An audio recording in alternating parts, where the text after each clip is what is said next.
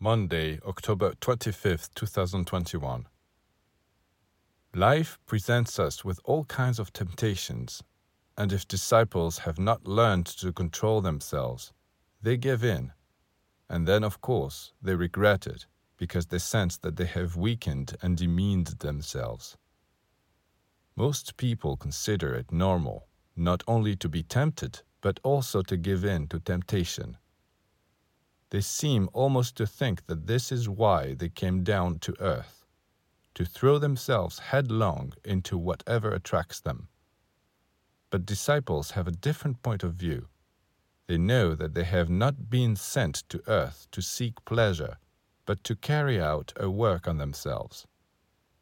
So, in order to avoid all kinds of disappointments, before rushing into some venture or other, they ask themselves, to do this or that will satisfy my desires, to be sure, but what effect will my behavior have on me and on those around me? And they think it over.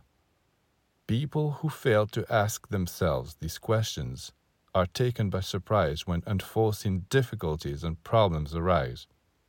Well, they should have foreseen what would happen. It is always possible to predict the consequences of our actions.